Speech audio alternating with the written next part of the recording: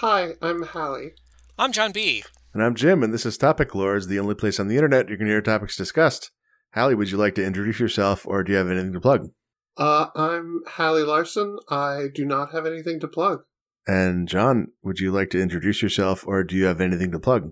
People know me already, I'm pretty sure. Somehow I've been on here multiple times. My plug is Pizza Tower just came out today. I haven't played it yet, but it's already got 471 very positive reviews on Steam. If you wanted more Wario Land, but either played them all already or dislike Nintendo for some reason, I don't know why you would want more Wario Land if you had that going on. It's very much a Wario Land inspired looking game.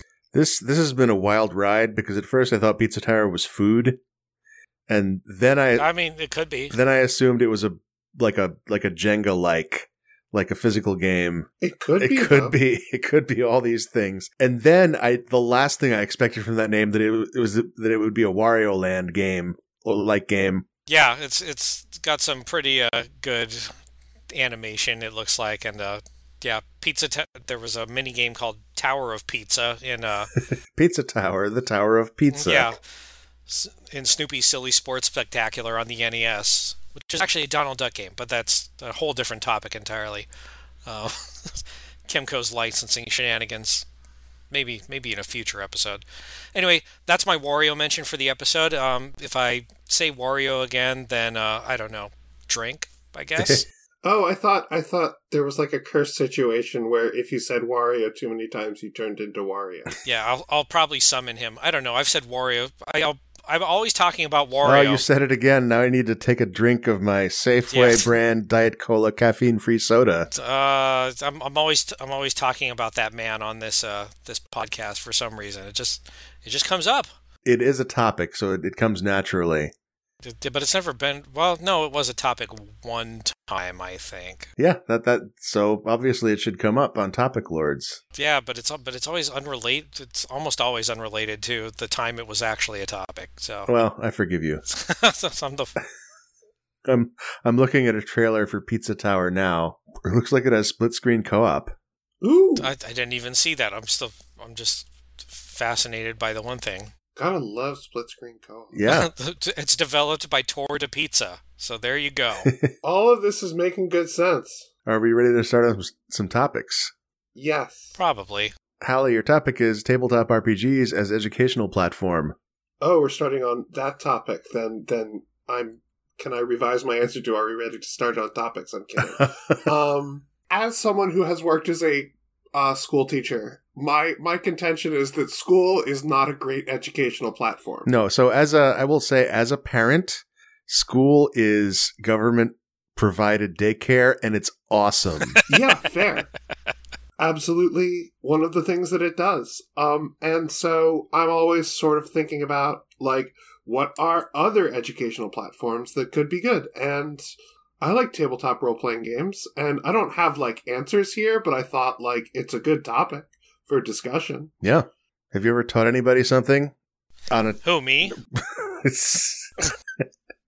Actually, as an educator, John B., have you ever used tabletop RPGs to educate anybody?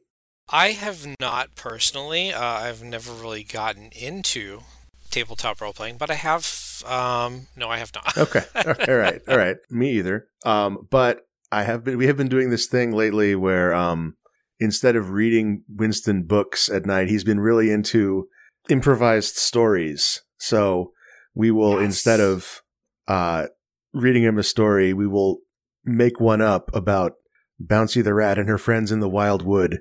Oh, that's very good. And he's so into this. Like, it's into so much more than he was into the bedtime books. Lately, my formula for coming up with these stories was like Bouncy is trying to approach a problem. And like, as a 4-year-old, this is educational in like that you ask somebody for help when you get stuck, you know? Like, how do you approach solving a problem in the real world that counts as education. Yeah, absolutely. We haven't done much in the way of like interactivity with it yet, although I think that's coming. Like when he takes the role of one of the characters in the story. Oh, fun. I think that is definitely like along the lines of what you're talking about. No, very much. Yeah, that. And like you see it used for like basic examples are things like that. Other examples could be like for social emotional learning, like just providing a platform for people to talk to each other and learn about boundaries and working with people and stuff. And I've done some of that work, not like formally, but informally. Yeah. But like, how far can you push it? Like, can we do calculus? Can we provide people with, because it's there, like you can provide a context for things and you can provide problems there, and it's about playing a role. So in theory, you can provide enough scaffolding in the process. How do you feel about word problems?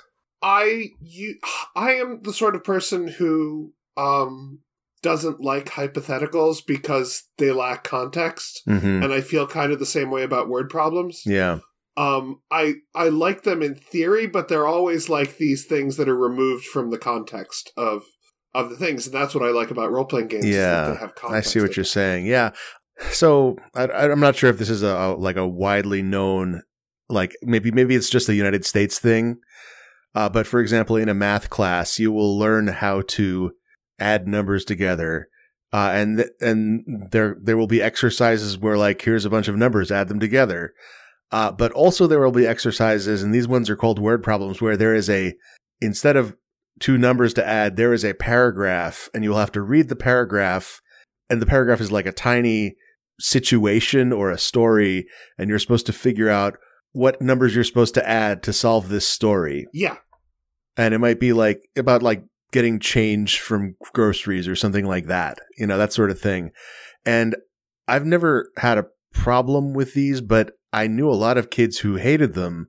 And I think it's because they had learned how to do the arithmetic, but they hadn't learned what it means or how to apply it in the real world. Mm-hmm. And it didn't occur to me that like what they needed was more context. Yeah, and I don't know if that's true, but like I know for me that it's that like, yeah, I never had a huge problem with word problems, but I don't like that, like, because they're always so artificial, right? Like, you don't have, like a train is going to X and Y. Like, there's never any, like, why? Why do I need this information? Right. And it's, it's tough to come up with that just out of thin air, which is why we have all these textbooks and stuff that supposedly are supposed to, have the good word problems in them. They should hire writers to actual writers, like who are versed in writing short stories to write those, so that they actually have some drama to them, and you're convinced, like, oh, it's actually important that I know how to do this math. Yeah, and I mean, some of it can be hypothetical, but there's like a degree, because usually it needs to be short because you need a lot of practice. But there's a way, like two trains are going to meet at a certain time or whatever. It's unlikely that a problem like that is going to apply to people's daily lives now. But, change problems or things like that, they're not the most exciting thing in the world. But there's kind of a baseline there at least of, okay, I see how this is useful. Yeah. Yeah, although even with change problems, I think change got removed from curriculum not that long ago because who uses change anymore?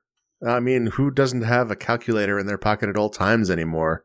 Yeah. Also that. You know what? That's something I'm seeing more of in my educational position. I'm in a weird place because I'm not in like a proper classroom. I'm in a private supplemental education type position. And the information I get about what's happening in a classroom is this weird secondhand thing.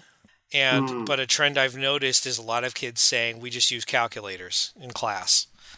Yeah. Wow. Yeah, and my heart kind of sinks into the lower depths of my body when I hear that. Like, it's a useful tool, and you're right. There's no reason, if like calculators these days can do logarithms of any base, sure, maybe you don't need the change of base formula that often. That's a pretty high level example. But understanding the theory behind it, if you're not getting any practice, then you're not going to know when things go wrong. And also, someone has to program the calculators, right? And you're using your calculator to find things like, doubling a number by, okay, we're going to add 18 plus 18, and I don't have a quick way of doing that without my calculator. There are two things that come to mind here. One is that, well, it's two purposes to teaching somebody how to do a mathematical process, like multiplication, for example. One is just understanding what it is and how to use it. Mm-hmm. There's value in like teaching somebody the actual physical process of multiplying two numbers together. And then there's also making them do it enough that they are fast and can do it without many errors. And it's the second part that I think can go away. And it's also the second part that takes the longest. Yeah. I would say there's even a third part, though, there, which is like giving them access to the how it works mechanically for, or maybe this is your first part, as you were saying, but like... And my first part was like 3 things, so... Yeah, like a peek under a secret third thing, a peek under the curtain of... Under the curtain, that's the word we use, of how, like, this technology works to sort of say, hey, this isn't magic, and these are ideas, and these are patterns, and you might see these somewhere else, and, form connections. Yeah. The counter argument to that would be that, like, the repetition is what makes you remember the process. Mm-hmm. But I do think it's way more important to understand why you would multiply 2 numbers than to be able to do it. I agree. Yeah. Even programming, like, it's super useful to know how the computer works and why it does what it does, but it is not necessary to do the work. Yep. Except it is at certain points, and then once you get to those points, you can absolutely do that work. And, like, knowing enough up front to, like, go back and, like, know what to look for is super useful, Yeah. Back on the topic of tabletop RPGs, I mean, I don't have a lot of personal experience with that particular medium, and so, but I mean, I've played a lot of the edutainment classics in the video game realm. Me personally, if I'm thinking about RPGs as an educational platform, unfortunately, I lack imagination. So I'm sure a lot of what I would come up with would be overly didactic. Coming from a math background, it's like, oh, how do you use math? Well, I mean, most tabletop RPGs are full of some kind of math, or not most these days, but some of the biggest ones. Oh, yeah. That actually makes a lot of sense. Like, if you want somebody to get comfortable doing arithmetic in their head. Yeah. Like the D&D combat system is a great way to do that. Yeah. Yep. My brother has always had trouble with math, and when he was playing WoW, he actually got a lot better. With all the money and everything. Oh, sure. Mm-hmm. And stats and everything in that game. So that'd be like the closest real life example I have of this sort of thing, very straightforwardly having an effect. I always like Oregon Trail as the example of the edutainment game. Firstly, everybody played it, of a certain generation. Mm-hmm. But I think about what that instilled, and like if you asked me very specific details about what the Oregon Trail was like, or places and dates, I probably could rattle off maybe 2 or 3. But it really does get across a lot of the experience, like the thing you're supposed to get from history, ideally, that you don't really get in like a traditional education context. Yeah, I love that game for that exact reason. Yeah, and it's very passive. Like, I mean, there's obvious things in there that's like, but it almost never feels like it's really hitting you over the head with any of the information. Like it's even a step removed from something like Carmen Sandiego, right? Where Carmen Sandiego is fun, but it's very clear what it's trying to do. Mm-hmm. It does it very well, but it's, you can see the strings. You see the teacher there, like, The game is information. It's all about facts and things. But Oregon Trail is very more experiential. I mean, so many tabletop RPGs, there's lots based on, specific history, or tabletop war games, or things like that. So I think history is, a very ripe field. Absolutely. Well, I honestly, I think more games could just take the form of Oregon Trail. Yeah. More educational games, I mean, and provide that sort of experiential experience. God, I tweeted at you a long, long time ago about like making some sort of I don't know if I tweeted at you or just said it aloud in general, and you responded and like I didn't respond because I didn't know what to do with the idea. But I forget what exactly it was about. But it was like, I know I was inspired by Oregon Trail, the zombie apocalypse version. I only played once. It was one of my favorite parody games because it was amazing how well that scenario mapped to the gameplay and vibe of Oregon Trail. Right. Mm-hmm. No, I remember seeing it. Kids can learn all about the zombie apocalypse from history parodies. They did a really good mapping there. I found a tweet from 2020, pitch Oregon Trail times dope/drug wars. Was that it? That sounds like it was probably it. And I mean, that sounds cool, but I can tell that I've lost some of the flavor of whatever was going on in my head at that time. Right. I wonder how many kids learned math from drug wars. I mean, yeah. I mean, it was on their calculator. Or from drugs, like needing to measure and anyway. Yeah, I've seen Stringer Bell and The Wire. I know how it goes. Math whizzes, all of them. You have to keep that devil down in the hole. Yeah, exactly. Are we ready for another topic? Sure. I think so. John, your topic is Flicky likes. It sure is. So, are either of you familiar with the game Flicky? I am not. I played that one. I had this was a tiny video game console that looked like a Sega Genesis that plugged into your TV, and it had 6 games on it, and one of them was Flicky, and it was probably my favorite of the ones that were on that device. It's like in the vein of a Bubble Bobble, where... Well, actually, maybe you should describe this, because now I don't remember. So it's an arcade-style game. I'm not sure if it ever came out in arcades, because I've only ever seen a Genesis version. But it's an arcade-style game, at the least, where you play the bird, Flicky, and it's kind of like a single-screen platformer, except it is a scrolling screen. But it's one level at a time, and the level wraps, but the wrap scrolls around. And Flicky is tasked with hopping up and down the platforms and getting all these baby chickens to safety by touching them so they follow him. And I think it's him. I don't know.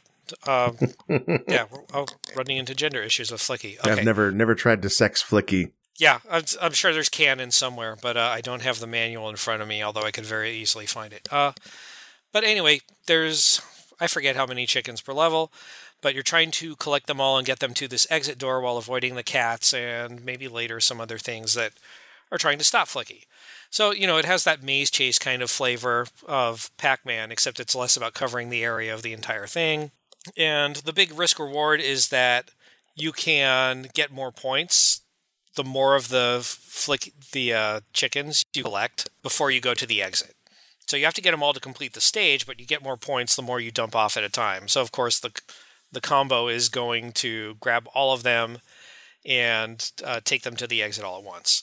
But you're also awarded points based on time, so you have to factor in that into account. I don't know if there's any other real pressure, except that as your chain gets longer, the enemies can break it, and you'll have to go collect the chicks now. They're now scattered on the bottom of the floor instead of in these set positions. Right, and they kind of move around a little. So it's a pretty good setup for a game. Nice risk reward. There's little bonus stages. It seemed like it was kind of on its own as a gameplay style, other than its ties to the maze genre, until I think the first other example I encountered where I'm like, hey, this is like Flicky, besides Sonic 3D Blast, which is actually kind of like a semi-sequel, because Flicky made a cameo and is in the first Sonic game. One of the animals that pops out of the robots when you defeat them is Flicky. So that bird is one of the trapped animals. So Sonic 3D Blast was kind of a sequel. They took Sonic into pseudo-isometric 3D, and you actually get through gated areas by collecting Flickies. Oh, sure, yeah. Right, using the same mechanic. But there's a lot more going on to that gameplay, but that's like the key. That's the way you progress through the levels in that. But the game that made me take notice was actually an early PS3 game called Super Rub-a-Dub.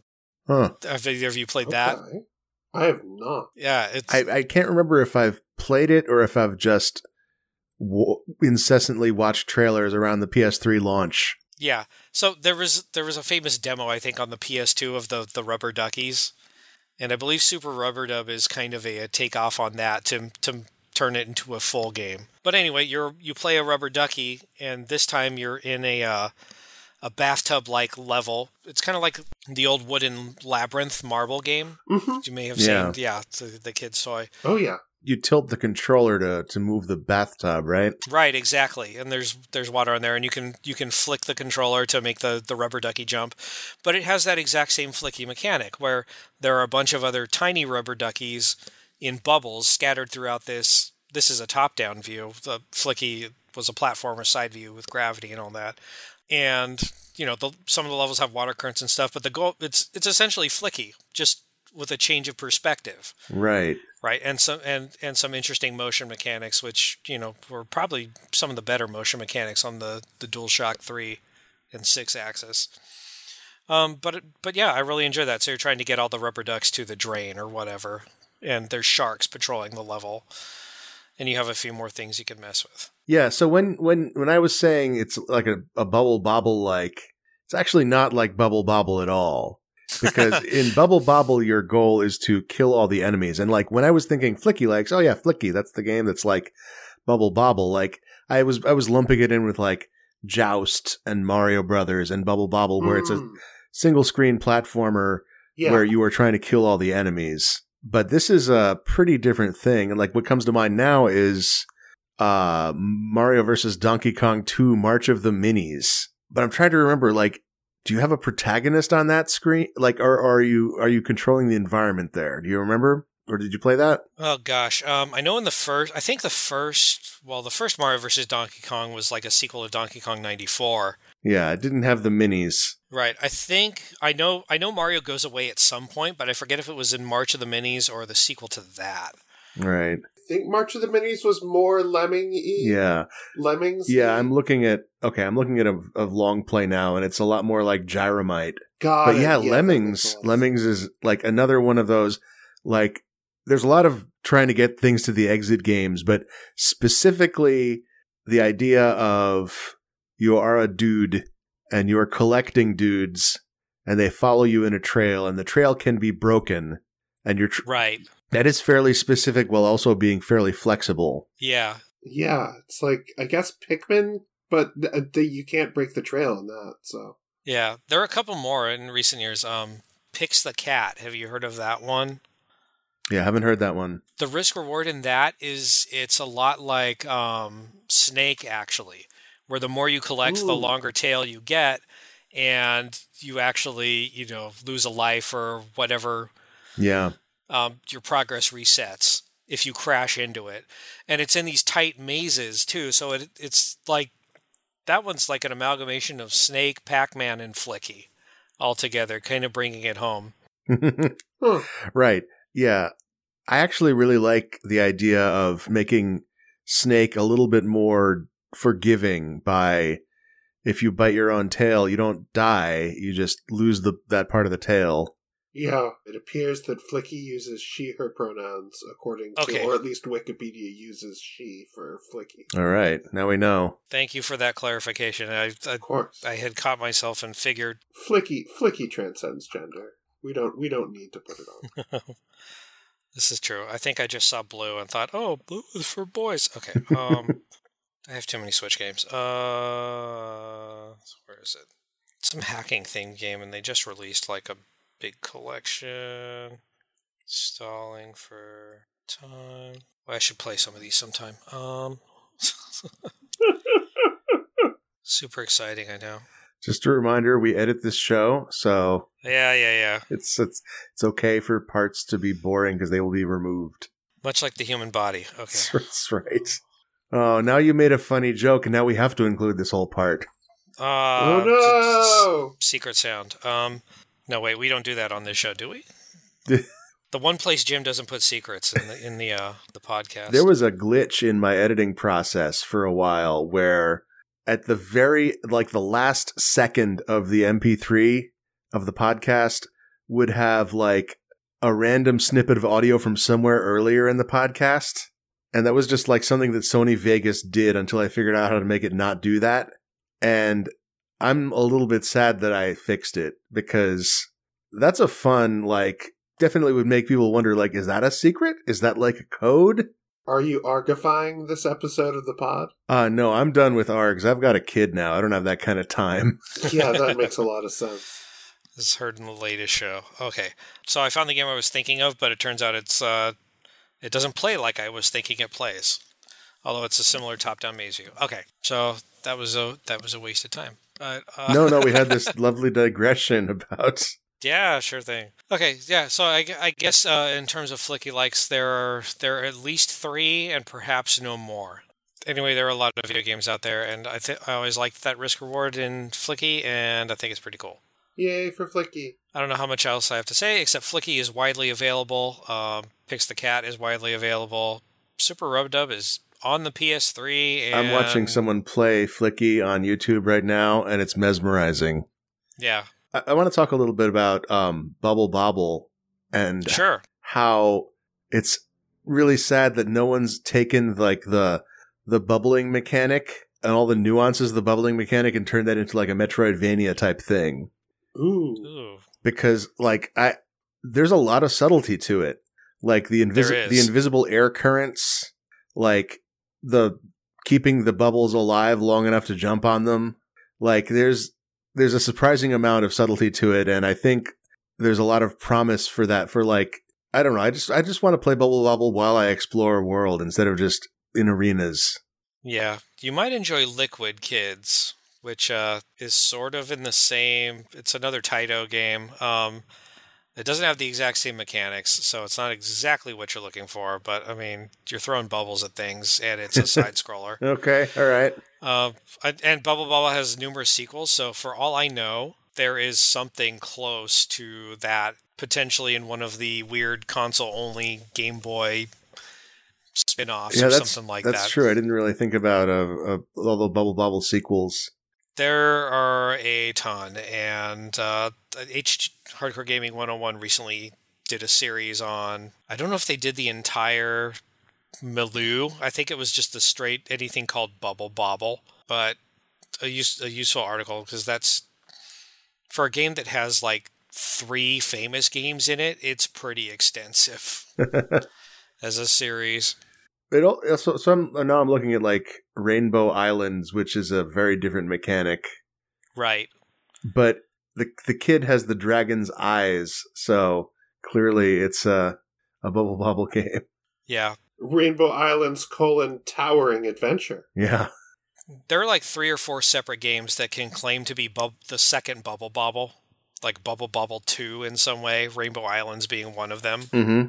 If we're expanding to Bubble Bobble likes, there's a game called Whip Whip, which is on Steam and Switch, which is a pretty good one, and probably one of the ones that's closest to Bubble Bobble, where you have that mechanic of destroying several enemies at once and things worth higher point values dropping on the stage. Whip Whip, the word whip twice. I've been trying to find it, and I keep finding whip nay nay dancing videos. Yeah, that's going to happen. You got to search on the digital storefronts on Steam or Switch, and it should pop up. But yeah, Flicky's a cool game. Check it out pretty much everywhere, because Sega will put it on just about anything. As it should. And check out Pix the Cat, because I need to play more of it, but it's pretty cool. It's like if Flicky got the Pac-Man Championship DX edition. Nice. Yeah, Whip Whip takes everything from Bubble Bobble except the bubbles. Like it is. Yeah, pretty much. Like all the little the interstitial animations, like the extend system. What do they call it? Expand or something like that, I think it was. Right. So before we move on to the next topic, I want you to picture a world where instead of making a terrible Sonic game every couple of years, Sonic Team makes a terrible Flicky game every couple of years. Would we be better off? Go play Sonic 3D Blast and see how you feel about it. I want to play Flicky Frontiers. That's what I want to play. Ooh. I could see it happening. You know what? I could see Flicky missions being added to Frontiers and yeah, no doubt. Sequelizing 3D Blast. Are we ready for another topic? You don't want to play Flicky Legends of the Weird Flicky? I do want to play that. Flicky Unleashed. Flicky Princess. Are we ready for another topic? I think so. I have the topic here, Etch-a-Sketch Animator 2000. So you know the Etch-a-Sketch, which is like a terrible toy for terrible people, where instead of drawing with a pencil, you draw with a dial that controls each axis individually, and you can't lift up the pencil. Yeah, that's me. I'm a terrible person. That's right. And like legitimately, I've always been baffled at like why that. Like obviously, it's because boomers had it as a kid, and so they bought it for us too. Yes. But it is worse in every way than a pencil and paper. But the Etch-a-Sketch Animator is much more interesting. It is a standalone animation system. It looks like it says here that the screen is 60 by 40 pixels, and it has 196K of RAM, and you can draw images on it and then animate them. And that's incredible. And this was like released in 1987. Yep, that tracks. I had an Etch-a-Sketch Animator. Yeah. Yeah. And the original Animator did not have 196K of RAM. It had 2K of RAM. Yeah, that sounds about right. So tell us about your experience with this Etch-a-Sketch Animator. I think I managed to make animations that were like perhaps 5 or 6 frames long using this thing. That's awesome. Yeah. I remember vividly making like an alien spaceship taking off and doing the like alternating lights. It had some presets on it. It did still control with the knobbies, which was fun. And you could press in to do various, I can't remember, was it press in? I can't remember how you marked or not. Like, I think you could move to a spot on the screen without dragging pixels behind you. Right. That was a big innovation. Yeah, that's a big deal. Yeah. But I remember like periodically digging it up and wanting to do more with it and make more 5 or 6 frame animations again. I remember also making like little stick figures walk across the screen, or at least halfway across the screen before I got really frustrated with the little knobbies. Yeah. Yeah, looking at a picture of it, it looks like there's buttons for draw and erase, so you would either press them once probably, or got it. To Yep. change modes. Yeah. I think that's, yes, that is right. I think you would press it to change the mode. You would change it to draw mode, and then you would... Yep. This is how this thing functions. The Etch-a-Sketch Animator 2000, the classic knobs are replaced with the Magic Touchpad, which looks incredible. Like, that's a way better tool. So this reminds me of, like, a tool that you can use to easily make animations in 1986. That's really cool. And that reminds me of like people talking about the promise of HyperCard, for example. Yeah. Oh my God. HyperCard was what, like 1990 or something like that? Something like that. I was also a huge HyperCard sucker. Sure. HyperCard was great. And then there was Flash in the late 90s. Yep. Which was a great tool for animation and later for game development. And the thing about all these toys, about all these tools, is that you have your memory of the promise of these tools, and you have your memory of like, I wish, I could play with a modern version of that. And the thing to remember is that they were only great in their context. Mm-hmm. Like nowadays, there are way better tools for doing animations. And actually, I don't know if there are better tools for doing animations than Flash, come to think of it. I think that might still be one of the best. Yeah, I think Scaleform is still an industry standard. Okay, never mind. Sometimes it's still the best. But Etch-a-Sketch Animator... Still the best 1973. Right, Etch-a-Sketch Animator, not still the best. But it is still cool. It is still like a weird, cool artifact. Like a thing that looks like an Etch-a-Sketch, but has an LCD screen. Mm-hmm. And a button that says recall on it. See, now I kind of want to see like the universe in which video game studios keep like an Etch-a-Sketch Animator around in order to do all their UI work, because it was weirdly the best tool for animation at the time. Oh man, you could totally have an Etch-a-Sketch Animator and then like Mortal Kombat it, just turn the Etch-a-Sketch drawings into sprites. Yeah. The Etch-a-Sketch Animator had a expansion slot, and there were 3 game cartridges. You could play Flyby, a flight simulator, Overdrive, a road racing game, or Putt Nuts, a miniature golf game. Putt Nuts. It's a good name. Putt Nuts singular. Yeah. Putt Nut is a great. Yeah, no, that's good. Putt Nuts Go to the Moon. Featuring Alan Shepard. Was Alan Shepard in that game? No, Alan Shepard golfed on the moon. Oh, sure. Yeah. Or he hit one golf ball. That counts. I'm sure it landed in a hole. There are plenty of those on the moon. Did it reach escape velocity is my question. At one time I think I knew the answer to that. I think the answer is no, but don't quote me on that. Let's see if the search just gives me the answer. Somehow this Etch-a-Sketch animator passed me by, which is weird because I had both an Etch-a-Sketch and animation toys as a kid, but never they didn't get Reese's Peanut Butter Cup together. It'd have to be going pretty fast. It looks like Moon's escape velocity is 2.38 kilometers per second. According to this article, he hit 2 golf balls. The first one traveled 24 yards, and the second one traveled 40 yards, which is, I don't know, that seems low to me. It does. But also, you're golfing in a spacesuit, so that's probably a bit... Yeah, that's a good point. It's a big disadvantage. Also, did he have a driver? Like, what club was it? How close was he to the hole? Yeah. Maybe he got it on the green. That's a great point. Yeah, so I never had the Etch-a-Sketch animator, but we did have the VTech video painter. Tell me more about that. Yeah, so this was a standalone electronic toy that plugged into your television. Holly, didn't you work at VTech? I worked at a company that is now owned by VTech, or was acquired by VTech. Yeah. I worked at Leapfrog right. for a while, who was mortal enemies with VTech at the time. Who was a competitor, that I worked right. there. Yeah. That's why I was confused. But yeah, this thing, it was like MS Paint, but you didn't need to own a computer. Sure. And you could do simple animations, and the color palette was pretty terrible. And I mean, you were already working on an NTSC television with it. I don't know do PAL video painters exist? Something I never thought about until now. Yeah, and the idea was you could also plug it into your VCR to save your drawings and stuff. The same thing with Mario Paint. The same thing with the other big one that I rented once was the Tiny Toon Adventures Cartoon Workshop on NES.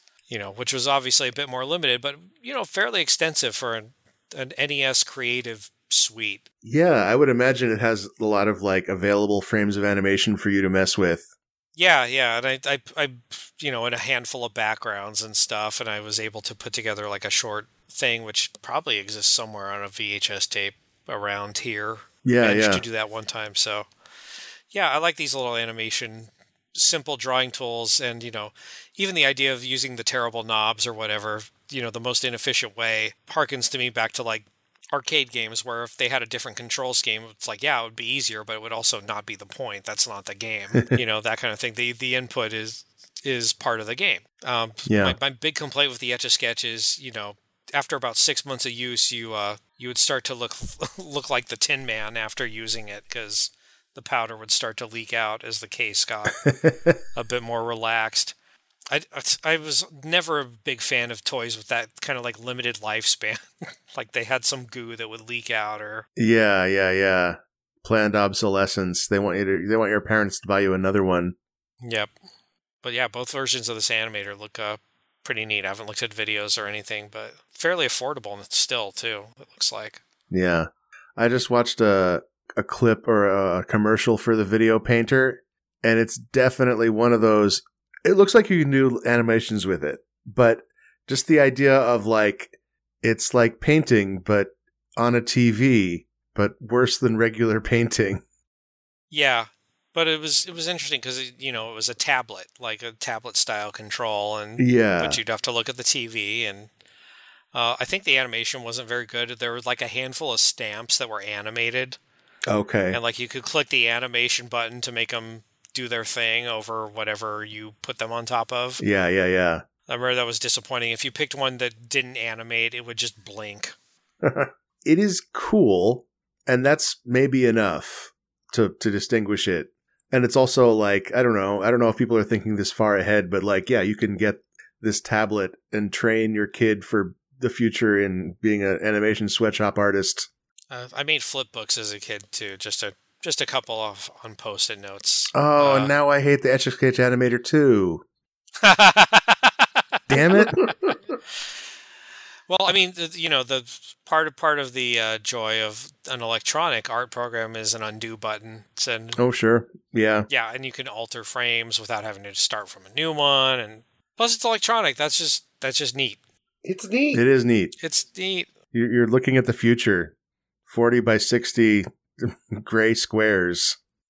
2000. That's a lot of squares. Back when products put 2000 on them because 2000 was the future. Yeah. Products should still do that. I mean, my graphics card is a 2000. Yeah. Well, it's even further. It's a 2070. So. See, that's still in the future. And it's a super, so it's even more in the future. Everybody likes soup. It's true. They should bring back the super.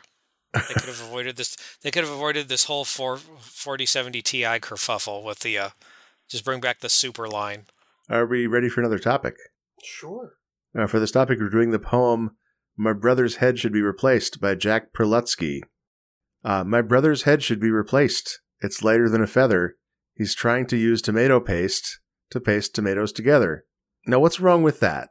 Like, what is the... Okay, the poem ended, by the way. That was just the 4 lines. The ABCB... No, it was ABAB rhyme scheme. That's your poem analysis of the day. Now we can get into the bullshit.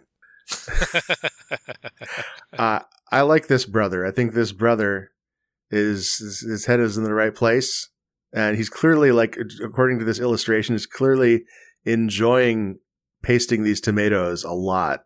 Yes, indeed. I mean, you can get him to stick for a little while with tomato paste. Yeah. Yeah, why call it paste otherwise? Yeah. Yeah. So his head should not be replaced because it is in the right place, as you state? But if we did want to move it, it would be very easy to move because it's lighter than a feather. Fair. Yeah, so this is a short one. I like it. Have either of you seen Jack Prelutsky's work before? I have long ago. No. Yeah. Or maybe not to my knowledge. Yeah. It makes me think of Shel Silverstein. Yeah, very much. He's a poet for children mostly. I've seen him described as the poet laureate of children. But I know I encountered a couple of his poems before ever attaching a name to it, and the video I linked is actually an entire playthrough of a CD-ROM from the Living Books line. Oh, yeah. So it's a CD-ROM version of his collection, The New Kid on the Block, which I remember encountering in elementary school. Yeah, I think I did as well. I think I had that collection. I don't know if I had the Living Book. The Living Books are pretty cool. They just showed up at our school one day when computers with CD-ROM drives did, and there was that. And, the golden age of the CD-ROM. Yeah, the multimedia before we figured out this is very, very much of the multimedia era. But yeah, the poem itself, the last couplet is really what brings it together. No pun intended for me. I really love the way it turns the phrase tomato paste on its head and, becomes verb object in the last line. Oh, sure. Like immediately after. That kind of immediate turnaround is like so much catnip to me. It just bounces along very pleasingly, It does. It's a very short poem with a silly situation. You immediately have the sibling rivalry. You have the irony there that the clever part of the poem is the thing that the narrator is accusing the thing that you like about the poem, the thing that is clever, is the different reading of tomato paste, which is what the very thing that the brother or that the narrator is accusing his brother of needing to have his head replaced for. Yes. Yeah. I love these kind of instant turnarounds. Every once in a while in my own life, I find an occasion where I can pull one of those out of pocket or come up with it. I wish I could do it more. Have you ever wanted a tomato to be bigger? If I ever wanted a tomato to be Can you think of a time in your life you had a tomato and you'd be like, what would make my life better? Even just a little would be if this tomato was bigger. When all I have are cherry tomatoes and I'm like trying to make a sandwich. Ooh. Okay, sure. That's when I want a bigger tomato. Perfect time to pull out the tomato paste. Perfect time for fun. The tomato centipede. Oh my God. But yeah, what do you think tomato paste would be used for? Silly, come on. Yeah, that's That's making, what, making horrible mindfuck horror movies. yeah, Perletsky. that kind of tomato centipede. Some of the other poem, you might have heard his Ankylosaurus poem. Clankety, clankety, clankety, clank. Ankylosaurus was built like a tank. Is that the whole thing? No, there's more to it, but Okay. That's the catchy part where if you would remember it, you would remember. Yeah, I don't know that one. It sounds pretty good though. Yeah, and then the poem about homework. Homework, oh homework, I hate you, you stink. I vaguely remember that one. Are we ready for another topic? I think so. Sure. John, your topic is Buff Diglett. Diglett is a Pokemon. Diglett is typically depicted as only its head being visible above the surface. It's kind of a mole type Pokemon, but all you see is its head, 2 eyes, a nose. It's brown, has a round little nose. And so you think canonically there's more to Diglett, but you just never see it. Yeah, that's your interpretation of that. Right. It's a natural question to ask. It's like, well, where's the rest of it? What's going on down there? Is it a snake? Is it, does it have claws? I mean, it can use slash, but, lots of Pokemon moves don't make too much sense if you think about them for too long about which monster can learn what. Yeah. So you know how, like, when you look at the Super Smash Brothers trophy, like, I think it's Daisy has, like, an extra eye in the back of her head or something like that? Yes. Yeah. I'm pretty sure, like, I don't know if there's a Diglett trophy in Super Smash Brothers, but I'm pretty sure it just ends, like, right where the Diglett enters the ground. Yeah. Like, there's nothing there. It's certainly possible, but this buff Diglett was a theory that me and my siblings came up with watching the cartoon. Okay. I think one of them drew it at one point. Very hilarious, to imagine there's just this huge buff body just under it. We're picturing like Arnold Schwarzenegger in his bodybuilding days. Yeah, exactly. Or just Machoke, but a little bigger or something like that. Great joke. Everybody laugh. And it turns out when I look around on the internet, a lot of other people had the same idea at some point. Yeah, searching for Buff Diglett gets a lot of these results. Yeah, no, God, there's so many buff Digletts. Yeah. They're good. This is a good image, for sure. So it's like this collective unconscious thing. Maybe it's maybe it's a very obvious idea, but of all the possibilities, like, it seems to be one with a lot of traction for whatever reason. And I'd like to believe that most of the ones out there were also arrived at independently. So I did an episode of Train Hot Dog about buff kittens, where I wanted to see, like, I thought it'd be really funny to see a picture of a really muscular kitten. But it turns out when you search for buff kittens, buff is also a color. Buff is like this, like, sort of like light tan color. Yes, I've seen that. And buff kitten, if you search for buff kitten, you get nothing but images of the kittens of that color. And that would be the other way to have a buff Diglett, would be instead of brown, they're just like a little bit lighter. I guess that's it. That's the whole thing. I didn't get any of those results when I searched for a buff Diglett. What if Diglett just had like one peck? Just the one? Just below. So like your idea, it ends just below the surface, except there's actually a peck there, and then it ends. Okay, sure. I'm into it. I haven't seen that one yet. So how does this extend to Doug Trio? I forget if we decided there was one body or 3. I don't know if we got that far. The internet seems divided on this subject. Yeah, it seems like I saw one picture of just 3 Digletts all hugging. With their buff bodies. Plug in the middle of a topic that Retronauts recently did an episode on the Choaniki series. If you like all this discussion of things that are buff that maybe shouldn't be. Do you two have anything that you felt like the only one, but it turned out to be this big shared notion from childhood or otherwise? I'm sorry, I'm being distracted by this image of a Diglett that has an octopus body. I wasn't even paying attention to the chat. Oh yeah. That wasn't the image I was talking about. That was another image that I found. of three bodybuilders wearing Diglett heads. I guess they're supposed to be the Doug Trio. Yeah. Makes sense. Anyway, I love topics that are supposed to be homework for the listener.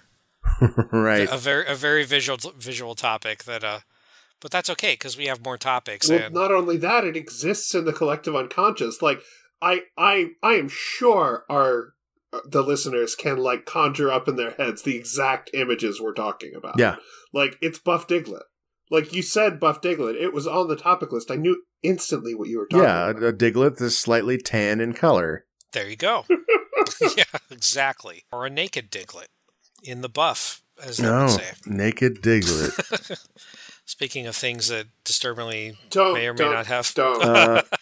All these images are censored. I was going to say, didn't we already do things that surprisingly don't have Rule 34? But nope, we found the opposite of that. As part of typing naked Diglett, I typed the word naked, and it auto-completed to naked woman. And I'm just like, okay, this is... This is a 12-year-old searching for porn? Like, what's... Like, not everybody... I get that not everybody is where I am with my extremely specific needs. But still, like, that is like, oh, I just realized I could search for this stuff on the internet. Oh. The most popular search results. When I say naked, you say women. I'm not going to do it. No. Naked juice. Naked gun. Naked Diglett. Don't Google naked Diglett. Buff Tane. Dear listeners. Diglett hat wobble. That's all the time we have for Topic Lords. Aww. Hallie, if this is something that you want, where can people find you on the internet? People can find me on Twitter although I'm not on there much anymore, at Hallie_9000. Yeah, you don't have your co-host account yet? I don't have my co-host account yet. I probably should set that up, but I just haven't been as online recently. Well, I mean, that's actually, like, that is what you should do, is not be online. That's fair. 5 out of 6 dentists agree. Don't go online. And don't go to space. Go. Space dentist. Will I be hitting the teeth with a golf ball? No, it's just life in space is impossible. Well, that's true. I'd imagine the radiation alone would give you tons of cavities, so I can really see that recommendation lining up and not just being out of nowhere. Yeah, dentists have thought about this a lot, except for the one dentist.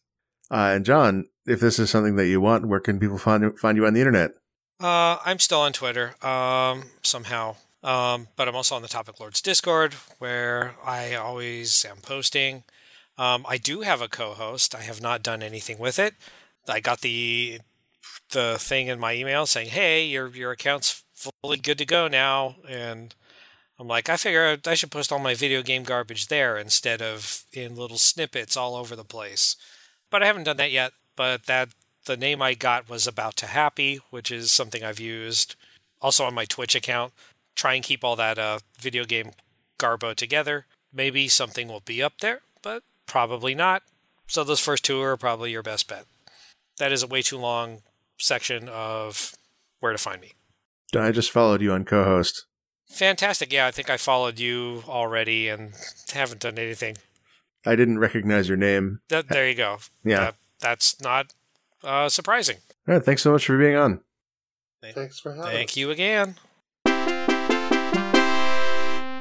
Hi, this is Jim. This is the audio I append to every episode of Topic Lords. Congratulations to our newly anointed lords. This episode was edited by Esper Quinn, who can also edit your episode if you contact them on Twitter.